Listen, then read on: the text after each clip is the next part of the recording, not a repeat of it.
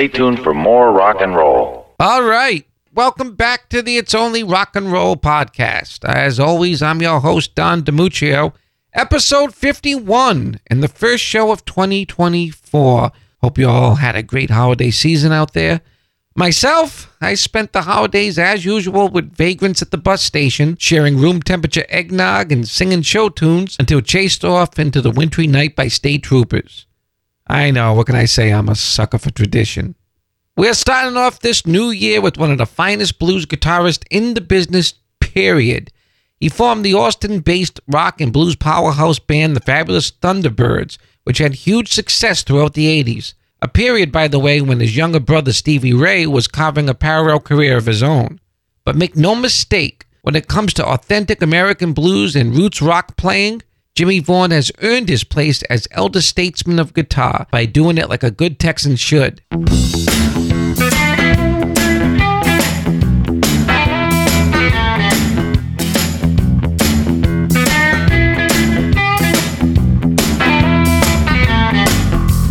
Say things to me like a cowgirl would. I do tricks for you like a cowboy should. You look romantic laying in the hay. I need you tonight in a new kind of way. When you look at me with those eyes, it makes me start to fantasize. Do it to me like I know you could, so I can do it to you, baby, like a Texan should. Oh, riding the range, I think of you. I dig your chili, you know it's true. Oh, I make big money, put it in the bank. That longhorn cat has got a great big tank. Do it to me like I know you could, so I can do it to you, baby, like a Texan should. Oh, you the kind of woman who's above the rest. Well, nothing for me but the best. You say you need a fella who really can do it to you good like a Texan man.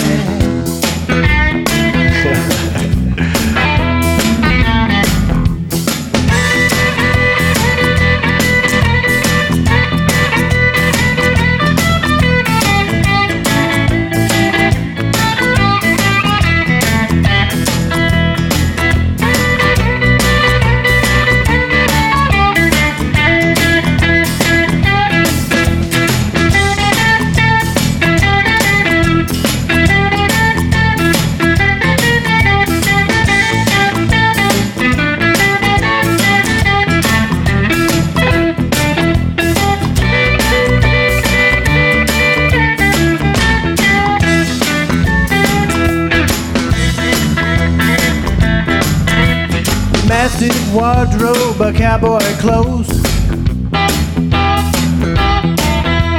Top of my head to the tip of my toe.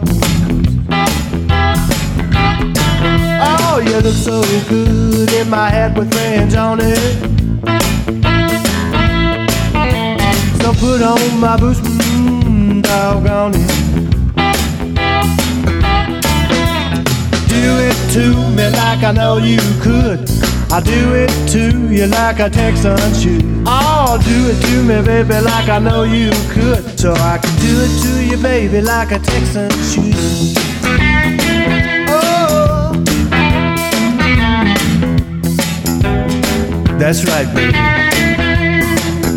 Come here, ride that pony across the spread. You're a good little partner. That's right, baby, come on. You know there ain't but one man for you, and that's me. Like a good Texan shoe, I love it. That's it. That's it. Woo! Now do the Cotton Eye Joe.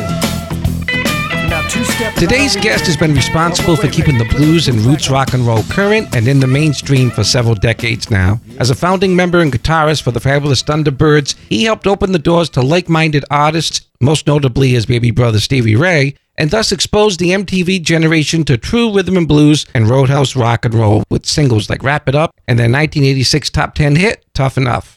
He now enjoys a successful solo career and recently was the subject of the documentary Brothers in Blues, which chronicles his and Stevie Ray Vaughan's meteoric path to stardom. Please welcome to the It's Only Rock and Roll podcast, one of my musical heroes, Jimmie Vaughan. Hello, Jimmy. How you doing? Oh, doing great, man. Thank you for doing this. All right. It's my pleasure. Thank you. Thanks for having me. Absolutely. Well, first of all, Happy New Year. Thank you for being our first guest of 2024. Yeah. When did we do this before? We've never done this before. Oh, I thought we had. Like years ago. No. But I do want to start off by asking how you're feeling. I know you went through a bit of a health scare recently. No, I'm feeling great. I did several shows earlier this year, and everything's going good. Feeling great. How did that manifest itself? I mean, were you on stage or was it at home? What happened? Yeah, I was at home. And I got up and I felt weird and I couldn't sleep and I had heartburn. So they took me to the doctor, took me to the hospital, and they called the doctor, and there you go. And here you are. And here I am. So I had a quadruple bypass. Quadruple. Now, that must have scared the shit out of you when you first heard that, huh? Well, it sounds scary, but I had a great doctors, and I feel better than ever. Maybe a stupid question, but did the experience change the way you look at your career? Well, no, I'm going to be 73. So once you get 70, you start thinking about all kinds of stuff. So I don't know, but I still play guitar every day, and that's what I like to do. I'm a very blessed guy, and I have a great family, and I have twins and older kids, and everything is great. Are they taken after Dad in terms of music? Well, one of them plays guitar. Actually, two of them play guitar, and one of my twins is a guitarist, and they enjoy music a lot, and they play piano. They've taken piano for several years, and they sing. So they're very musical. I'm a firm believer that runs in the family on some level that we don't totally understand. Yeah, maybe we don't understand. Were your parents musical? Well, my mother liked music, and my father played the piano, but he never told me, or I never heard him play. So I think he was a wannabe piano player. And I think some of his relatives or cousins used to play in, one of them played in T. Dorsey. Tommy Dorsey? Yeah. Oh, yeah. Really? Oh. What did he play? I don't even know. Well, I want to go back to the beginning a little bit when you were a kid. I'm always interested in how big an influence radio was on musicians. And I mean, you had that great border radio being down there in Texas. Talk about how that inspired you. Well, there was a show that came on at 10 o'clock after the news, or 10:30. It was on WRR, and it was called Cat's Caravan. And it was on till midnight. And then I had a transistor radio, so you can click it on and hide it under your pillow when you're supposed to be asleep. And, you can hear it in your bed. So I used to listen to Cat's Caravan till 12:30 or whenever it was. And then I would switch over to WLAC or XCRF. They had the Wolfman Border Radio. XCRF was the Mexican station. Yep. And then I would go to Nashville. I can't remember the name of it, but it was famous. the Horseman. Oh, yeah. And all that. So all that stuff came in pretty clear in Dallas. So you're getting all that influence. You're hearing the Tex-Mex stuff. You're hearing blues. You're hearing whatever was on the top 40, I imagine. Yeah. Once you get into it and you like it, you search it out. And I loved all the blues, and it was still going on when I was a kid, Like I remember in my first band, the drummer's big sister came over and she hired us. We were like 12, 13. And she came over and hired us for her sorority party. And she said, I'll hire you if you learn this new song on the radio. And it was Scratch My Back, Slim Harpo. Yeah. So... which, of course, you guys covered years later. Oh, yeah. Oh, yeah. That's great. That was contemporary then. Absolutely. Do you have like a clear memory of the first time you heard rock and roll? I had to be, I watched Elvis on Ed Sullivan. I sat there with all my mothers and daddies and uncles and everything at a family gathering and sat in front of the TV and watched Elvis. And my uncles played guitar. They liked, Merle Travis and Western Swing. Right. And those kind of things. And then my dad's side had a couple of uncles that played in bands. So it was just everywhere. It was all around. Did I hear that your parents were kind of friends with members of Bob Wills and Texas Playboys? Well, I think my dad knew a couple of them, and one New Year's Eve they stopped by, or some of them stopped by the house, and they had a few drinks or something, I don't know. That's pretty cool. I know you've told this story a million times about how you got introduced to playing the guitar, but it definitely bears repeating if you don't mind. Well, a friend of mine, a guy that lived down the street, he said, if you want to be popular with the girls, you're going to have to play football. And I was like, oh, no, that's terrible. So anyway, he said tryouts or next week. I had just really played, by throwing the football around with kids at church or something, but I wasn't really a football player. So anyway, the kids, they said, okay, tryout is on Monday or Tuesday or something. So we went down there, and you know how that is. It's like the guys that are really football players they're already in the team, but you're kind of standing over here with the guys who are not really football players. Right. Yeah. And so the coach says, okay, let's see what you can do. I'm going to throw you a pass. So the coach threw me a pass. I mysteriously caught it. And so I'm running, and they piled on me, all the football players, and I broke my collarbone. Oh. So it's not a very good football story. But I went home, and my dad had to come home from work and let me in to the house. And he said, I just want you to stay out of trouble. I don't know what we're going to do with you. Just play your guitar, I guess. Because I had just gotten a guitar from a friend of his, and it had like 3 strings on it. Yeah. It was like an acoustic. Right. So he said, just play the guitar and keep out of trouble. And so I've actually been playing ever since. Isn't So, something? But I think the trauma of the broken bone, the collarbone, and being at home, which I was happy about on one level. Yeah. I've been playing guitar ever since. So Well, it just blows my mind. If you hadn't gone to that practice, the whole world would have been deprived of so much great music. Oh, well, thank you. How were you at school? Oh, I was really good through about the 4th or 5th grade. I made like straight A's. Yeah. And then I got to where I didn't like it anymore, and I was interested in other things. And so I eventually quit, like in the 9th grade. Right. Ran off and became a guitar player. So which I don't recommend for all you other kids out there. Being in Dallas, I would imagine a lot of the big acts came through to town. Did you catch a lot of concerts when you were young? Mm-hmm. Yeah. Well, I saw the Yardbirds a couple of times. I saw Hendrix, and that was when Hendrix did the tour, and he had Soft Machine opening. Mm-hmm. And, I saw a lot of local acts.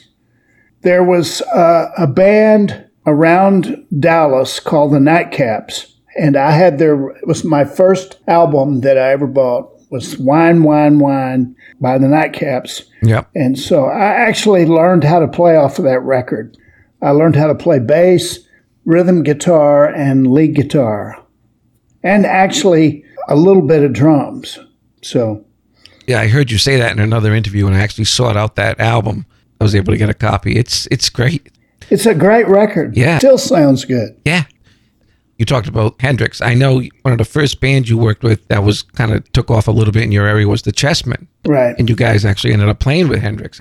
Yeah, the Chessmen, they were 21, and they had made local 45s and everything. And then they got me in the band. One of their guitar players drowned in a boating accident. And so the guitar player, Johnny Peebles, came, and he knew me, and I knew all the stuff. And so he said, why don't you join up? We've got a lot of gigs coming up here. So that was my first paying gig, really.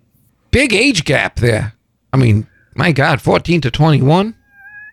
Yeah, there's, if you look at it like that, but I was pretty good when I was a teenager. So, oh, I'm sure. So, yeah. It all made sense if you'd have been there. For example, getting into clubs, was that an issue at all, being underage? Well, at first, when I was in my first band, my dad got us a gig 6 nights a week in the summertime at a club called the Hobnob Lounge. So we had been playing a lot of gigs, but just not professionally. I guess if you make money, you're professionally. Right. So when I got in the Chessmen, I was making $300 or $400 a week in the 60s. It's good money. That was pretty good money. Yeah. So anyway, it's been fun, but I was just playing guitar. That's all I was doing, having fun. And you made a decision to, like you said, quit school, and you left home. Was that like a split decision? Or was that something that you were kind of thinking about for a while and then finally did? Well, did you have a plan, or was it just like... No, I had no plan. I had a gig. I got in that band, and they had apartments and cars and girlfriends and Super Beetle amps, and they had charge accounts at the music store, and so it was wild. Were your parents upset? They must have been. Yeah, they were upset, and I just split. I told them that they were asking me to play, and they were like, well, what about school? And so I just ran off. Yeah. And meanwhile, there's a little brother involved, little Stevie Ray. Well, I ran off, and I left him my Telecaster. And my parents were worried that he would do the same thing, so they clamped down on him. And I think that made him even try harder. Sure. You got to understand that, I mean, we could play and we had gigs, so it was fabulous. Yeah, it wasn't like a big gamble because you knew there was something there. It was tough on my parents. Yeah. And I would hate it if my kids did something like that to me. But, things are different, so sure. I don't know. This brings up an interesting thing now. I mean, obviously, there's a lot written and said about the way Stevie looked up to you as little brothers do. And he was driven with the passion that comes from, healthy sibling rivalry, I would imagine. Yeah. He watched me learn how to play and then take off. And I left him a guitar, so he could always play. So he just had to go to school and work on his guitar playing until his time, Do you have a memory after you left home and your career was taken off? Do you have a clear memory of that first time when you heard Stevie play where you said to yourself, shit, he's done it. He's nailed it? Well, after he got out of high school, he moved down to Austin where I was living. And he came and stayed with me for a little bit. And, he got a gig, and I remember going over there and seeing him play, and then after a couple of months, he really took off, guitar playing wise. Right. There's a little difference about play. You can play pretty good at your house, but once you get on stage with a band, it really comes out. You have to really do it, Right. So... And I think the coolest thing about the dynamics of the Vaughan brothers is that you have both guitarists who approach it differently, a lot differently. I mean, with you, I hear a lot of T-Bone Walker in you playing, and him, you hear, Albert Collins, a bit of Hendrix in there. Yeah, well, I mean, I think what happened was, now it's useless to me to compare our two playing together. When you first start playing, you try to play everything that you can, and then you sort of, I don't know how to explain it, but when you first learn how to play fast, you have to learn how to play fast just to be able to play fast once in a while, okay? Right. Like, I knew this guy before I ran away from home who was named Julian, and he played on a Telecaster. And he was the fastest guitar player that I'd ever seen in Dallas. He was blistering fast. So I would just try to play fast a little bit. And I would play the guitar and then put it down, and then he would pick it up. So I don't know how you explain all the styles and everything. Right. But playing fast is just a phase, right? It's a phase. You have to learn how to do that. But you don't necessarily want to do that if you're trying to make a statement. If you're trying to write a paragraph, you have to have phrasing. And when you listen to your favorite musicians, usually they have phrasing. It's like they're talking to you. Right. Yeah, and so you have to learn that, and you have to play a bunch of crap in between. Of course. It's part of the learning process. So anyway, I don't know. It's ridiculous. Stevie was a fabulous guitar player, and he loved to play the guitar, and it shows. And so you know how that is. I mean, this is the music industry. They always like to compare people. They try to compare Clapton with Hendrix. Sure. The fact that you're related, forget it. It's the laziest comparison in the world. Right? But you can't, because they're two different people. They're Sure. two different approaches. But, Right. You're talking about phrasing. There's another word that comes to mind when I hear you're playing especially, and that's tone. Uh-huh. You got a great tone, and not all of it, some of it comes from the gear. I remember, and one of my guitarists that was in one of my bands gave me an earful once about the gauge of strings that Stevie Ray would use. So how much does gear play a role in what you do and what the sound you get? Well, Stevie used big strings, and for a while there, I used big strings too, experimenting, but also he would tune to E flat. Right. So there's a lot of tension lost, Right. But, that was like a feather in his cap. Like, people went crazy. Oh, he's doing all this stuff, and he's using bigger strings, and you know what I mean? It was all, the story. Right. But I mean, if you tune to E flat, you're losing a lot of tension. Right. So he had big strings, and he would tune to E flat, and it made for a beautiful tone. Right. And now, what about you? What kind of amps do you? well, I've had all kinds of different amps. I used to have matchless, and I would look for different stuff all the time. But I use Bassmans now. I've used Bassmans for several years, and that's the original amp. Oh, yeah. The Fender Bassman, I mean, we can argue and say that there was an amp before that, a Fender, but they Marshall, every amp company really copied the Bassman, I think. Like that tone that you get on Full Time Lover is just amazing. I mean, it's just so fat and round. It's just beautiful. Beautiful. Well, thank you. And you're not big on effects, I noticed.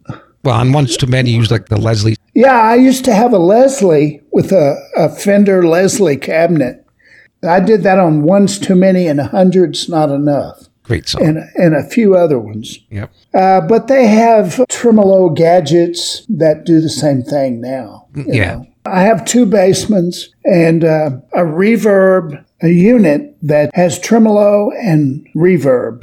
You know, it's got 3 or 4 different ones. It works just great. Sure. Well, we mentioned the T-Birds. How did you hook up with Kim Wilson initially? Well, I was playing at a place on Sundays called Alexander's. It's in South Austin. It's not there anymore. I used to play out there every Sunday with my band. It was Louis Cowdery and Keith Ferguson, and we had several different drummers. And one time, Kim Wilson came. He heard about us from this lady that we knew named Shirley. And so Shirley brought him out there to jam, and he sat in with us. And he pretty much stole the show on the harmonica. The other guy that I had was really good. He was great. But Kim, you know how he can take over when you see him on stage. Oh, yeah. So he pulled out his chromatic and he did all the tricks. And I just happened to know all the tricks too. So anyway, we hit it off, and later on we got a band together. And we said, well, okay, what are we going to call it? And I said, how about the Fabulous Thunderbirds? Because you can be Thunderbirds, but you have to be fabulous, right? Right, exactly. So that's when we started, later that year. What are we talking, 74, 75, around there? Yeah, I can't even, something like that, yeah. So anyway, we had a great run. We made a lot of records, and we had a fabulous time. Clearly. So Kim still plays great, and he's still all over the place. Well, one of the things that's interesting to me, it may not be interesting to anybody around the country, but I'm from Rhode Island. I live in Cranston. Me and you know a lot of the same people, I think. Doug James was on your records. Oh, yeah. Many records. Yeah, that's right. And he played with us on an album. Great connection there between Austin and Providence. They make a quick mention of it in the documentary that the T-Birds played mostly in your own area and, interestingly enough, Providence, Rhode Island. What was that connection? Well, what happened was we went up to Boston, and we got a gig at, what was the name of that place in Cambridge? I know what you mean. I'm drawing. Well, we played Bunratty's, and we played around the Boston area. Yep. We got a gig at that one place, and that's where we met the Roomful. Yep. And so we met the Roomful. They were on the show, and somebody had the brains to put us together, the Roomful and the T-Birds. So, you know, after we heard them, they were fantastic. And, you know, if we didn't do it, they did it. You know what I'm saying? Right. So we ended up making records with their horns, and we did all kinds of stuff. So they were fantastic and fabulous. And, of course, Duke. I started in 1990, so we kind of missed the boat when it came to seeing you guys all the time. You were national stars by then. But I'd heard all the stories. Oh, yeah, you know, Stevie Ray used to come in. Jimmy and Kim would come in, you know. That was a great time. We missed it. What was the place that we played in Providence? There was Lupo's. Yeah, Lupo's. Yep. Yeah, we would play at Lupo's with the Roomful, and we would just tear it up. I bet. We would have so much fun. Did you ever play the Last Call Saloon? I think so. There were always great rooms back then. Yeah. You know, and this kind of leads to the next thing. Anyone under 40 may not understand or believe this, right? But there's always been that kind of insipid, lousy pop music scene that oversaturates the radio and all that. But right in the middle of that were you guys and Stevie Ray and George Thorogood, Stray Cats, on mainstream radio, something that would be unheard of today. I remember MTV played all your videos. You guys did the Mardi Gras special in '87. Yeah. I mean, what a magic time. Is that? Well, I think that Kim and I, with the record company and with the T-Birds, we just wouldn't go away. So finally, the guys at Epic and CBS and all that. Tony Martell. Yep. Tony Martell said, you guys are great and we're going to sign you. And we're like, yeah, right. We didn't believe it. So he brought us in his office and signed us up. And it was incredible, you know. Think that'll ever happen again? Oh, I don't know. I don't want to say it won't, but yeah. But you know, I think the reason we made great music and everything was because we were having fun and we really loved what we were doing. Right. And the T-Birds, you know, we were riding around in a van. I remember one time we'd done a East Coast jaunt. And we got down to Washington, D.C., and we were having to go to Chicago or somewhere. And we got on one of those roundabouts. Yep. You know, they don't really have those in Texas. Right. Maybe they do now, you know. But, yeah. But back then, we would just drove it around and drove around and drove around like 10 times. And we pulled over, and the guy said, you have to take the exit. So we said, which way's Texas? And he pointed, and he said, okay, go that way. But we had a lot of great times. Yeah. It took a while to realize that I didn't have to drink, you know. Right. There was a lot of drinking going on back then and everything else, so. Especially then. Yeah. The first time you ever stepped on a stage sober had to be scary. Yeah, well, I didn't really, I mean, there was a few times when I tried to play drunk, but I would usually do my drinking afterwards. Smart. You don't want to be sloppy on stage by any means. I don't know if it was smart, but. Well, you know, all right, yeah. Why'd you leave the T-Birds? Well, I didn't plan on leaving the T-Birds. What happened was I got Tony Martell at Epic Records said Stevie was hitting big, and we had just had Tough Enough, and we were still going on that. And Tony Martell at Epic Records and some other guys over there wanted Stevie and I to do a record together. And we had been talking about that since I was a little kid, you know, like Sure.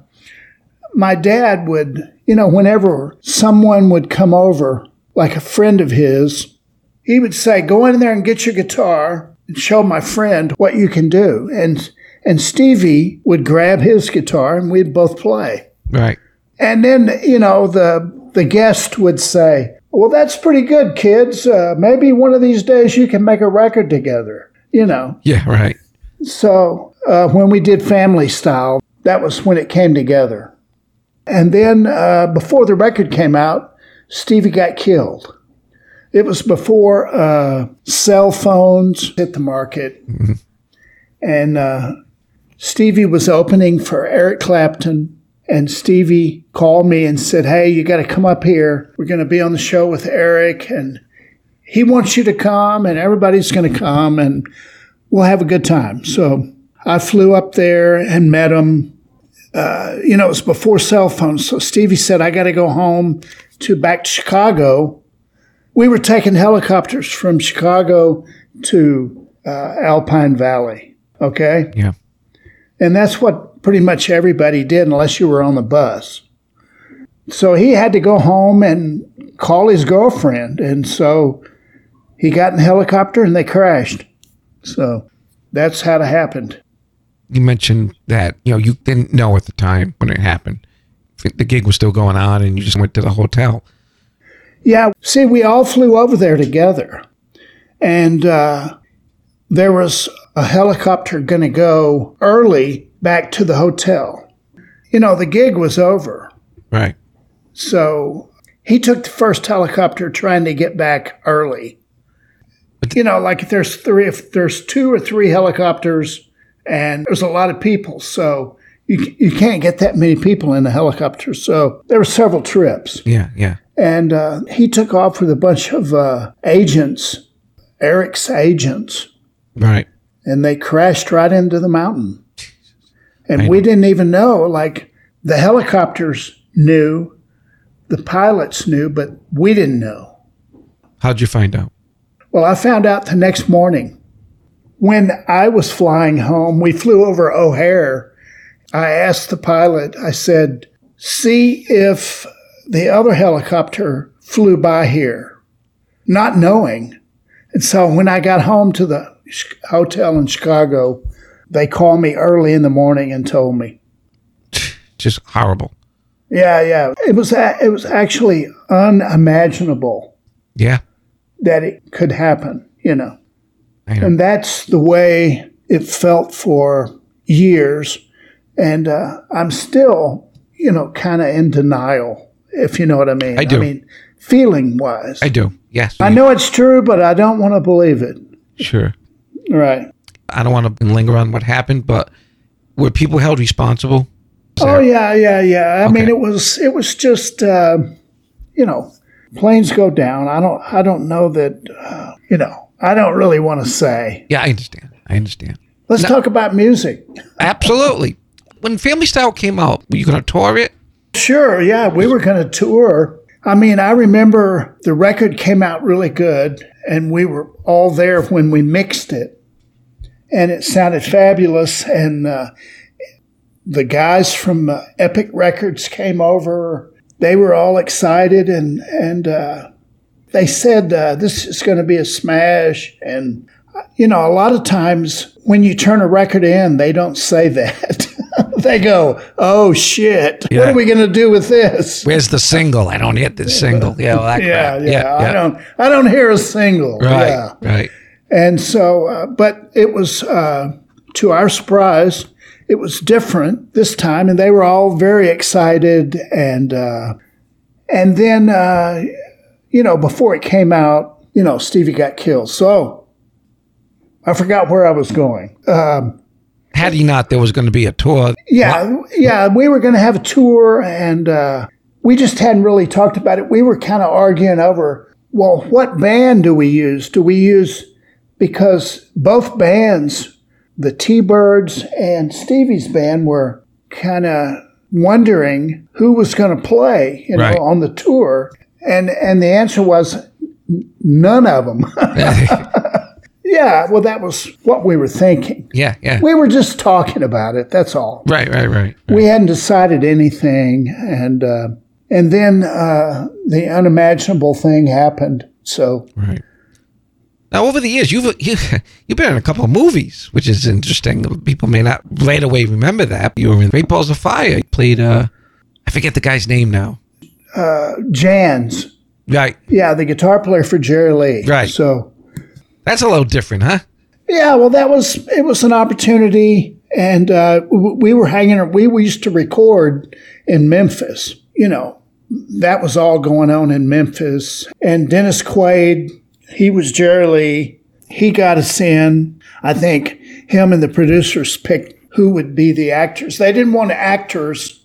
They wanted musicians who wanted to be actors. Right. You know, it was fun. It was a lot of fun. We went back to Memphis and recorded it, and we were all huge Jerry Lee fans. So Who isn't? Yeah, who isn't? And so we got to go see Jerry Lee a few times, and it was really a great fun. And you were in Blues Brothers 2000 too, right? Yeah. That's right. I forgot about that one. It's different than rock and roll. I mean, it's a lot of hanging around on movie sets, a lot of waiting. Oh, it's totally different. Yeah. And that's when I decided that I had the best gig, you know, being a guitar player. Sure. I didn't really want to be an actor, and that was one way to find out. Any chance of getting back with the T-Birds? I think it would be fun. We haven't really talked about it. So, It took two guitarists to replace you. Remember that? well, but, you know, don't forget, on the T-Birds records, I would always overdub. So I would always play rhythm with myself. You're being diplomatic. Okay. Let's talk about my box set. Let's talk about the back set. So they just came out earlier last year, but it's just been out for not long. It's called The Jimmie Vaughan Story. There's 98 songs on there with a picture book. There's an LP and CDs and songs all the way back to before the T-Birds that I recorded, and then a lot of stuff. 98 cuts. Wow. Let me read some of the people that are on the songs are on with. Albert Collins, Art Neville, B.B. King, Bill Carter, Billy Gibbons, Bo Diddley, Bonnie Raitt, Buddy Guy, Charlie Musselwhite, Delbert McClinton, Denny Freeman, Doyle Bramhall, Dr. John, Eric Clapton, James Cotton, Jimmy Rogers, John Lee Hooker, Lazy Lester, Little Milton, Lou Ann Barton. Of course, it's got the Fabulous Thunderbirds and the Vaughan Brothers and Stevie on there, too. Well, my grandmother used to say you can judge a man by the company he keeps. And you got a lot of legends there, and you are a legend, my friend. It's an honor to have spent some time with you. All right. Thank you for the interview. I enjoyed it.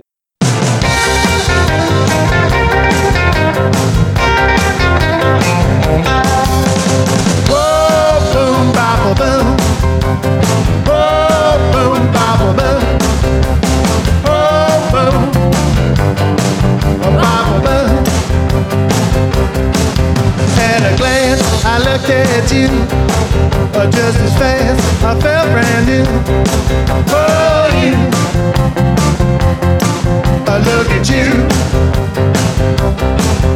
If I made a pass at you, or would you say that we were through? Oh, you, I look at you. Oh, treat yourself right, come with me, say I do.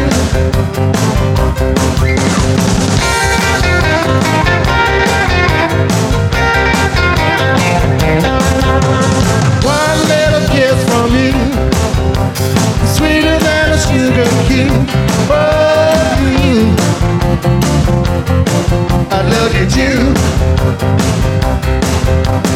Even if it takes all night, even if it takes all day. Oh, you, I look at you. Oh, treat yourself right, come with me, say I do. Oh, boom, bopple, boom. Oh, boom, bopple, boom. Oh, boom, bopple, boom.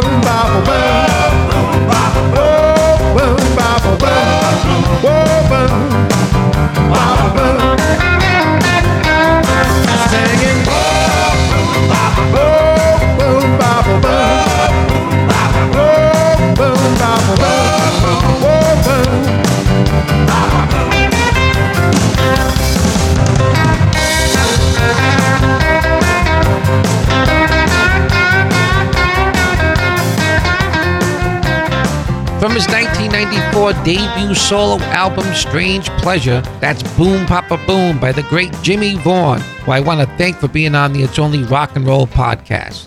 Now, Jimmy wanted me to remind you all that the good people at Bear Family Records have released a limited 2LP, 45 RPM white vinyl edition of Strange Pleasure, and it's been given the audiophile treatment by mastering legend Bob Ludwig. And we're talking 180 grams of analog goodness. Also available, the Jimmie Vaughan Story, a career retrospective box set consisting of 5 CDs, 1 LP, 2 7-inch singles. It's like over 6 hours of music from his days before, with, and after the T-Birds, including a slew of special guests like Bo Diddley, John Lee Hooker, James Cotton, Eric Clapton, and the list goes on. And both items can be ordered from the links available in the show notes. Don't forget, if you're enjoying these interviews, be sure to subscribe on iTunes, YouTube, Spotify, iHeartRadio, wherever you get your podcasts. And please leave us 5 stars and a nice review. You'll be glad you did. Come back next time and join us on the next episode of the It's Only Rock and Roll Podcast. Well, I don't live like a king, and I don't drive a big car. The gypsy woman was right when she said I would go far. Just wait on time, baby, I'll be there one day. Yes, and until I get there, baby, all I can do is hope and pray. Well, you say you stick with me, baby, stick with me through thick and thin. I know someday, baby, my bad luck has got you in. Just wait on me, baby, I'll be there one day. Yes, and until I get there, baby, all I can do is hope and pray.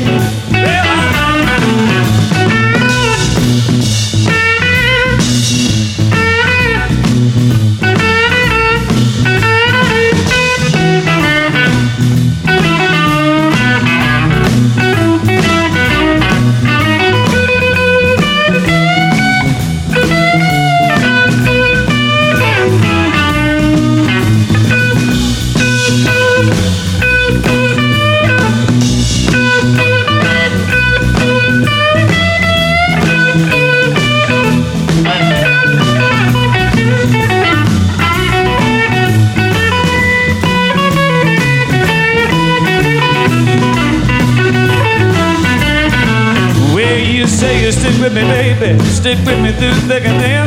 I know someday, baby, my bad luck has got you in. Just wait on time, baby, I'll be there one day. Yes, and until I get there, baby, all I can do is hope and pray. Well, I live the life I love, and I love the life I live, the life I live, baby. Yeah, all I have to give, so just wait on me, baby. We'll be there one day. Yes, and until I get there, baby, all I can do is hope and pray. Well, you just got to wait on time, baby. Yeah, just wait on time now, baby. Yeah, yeah. Be good to me, baby. Because until I get there, baby, all I can do is hope and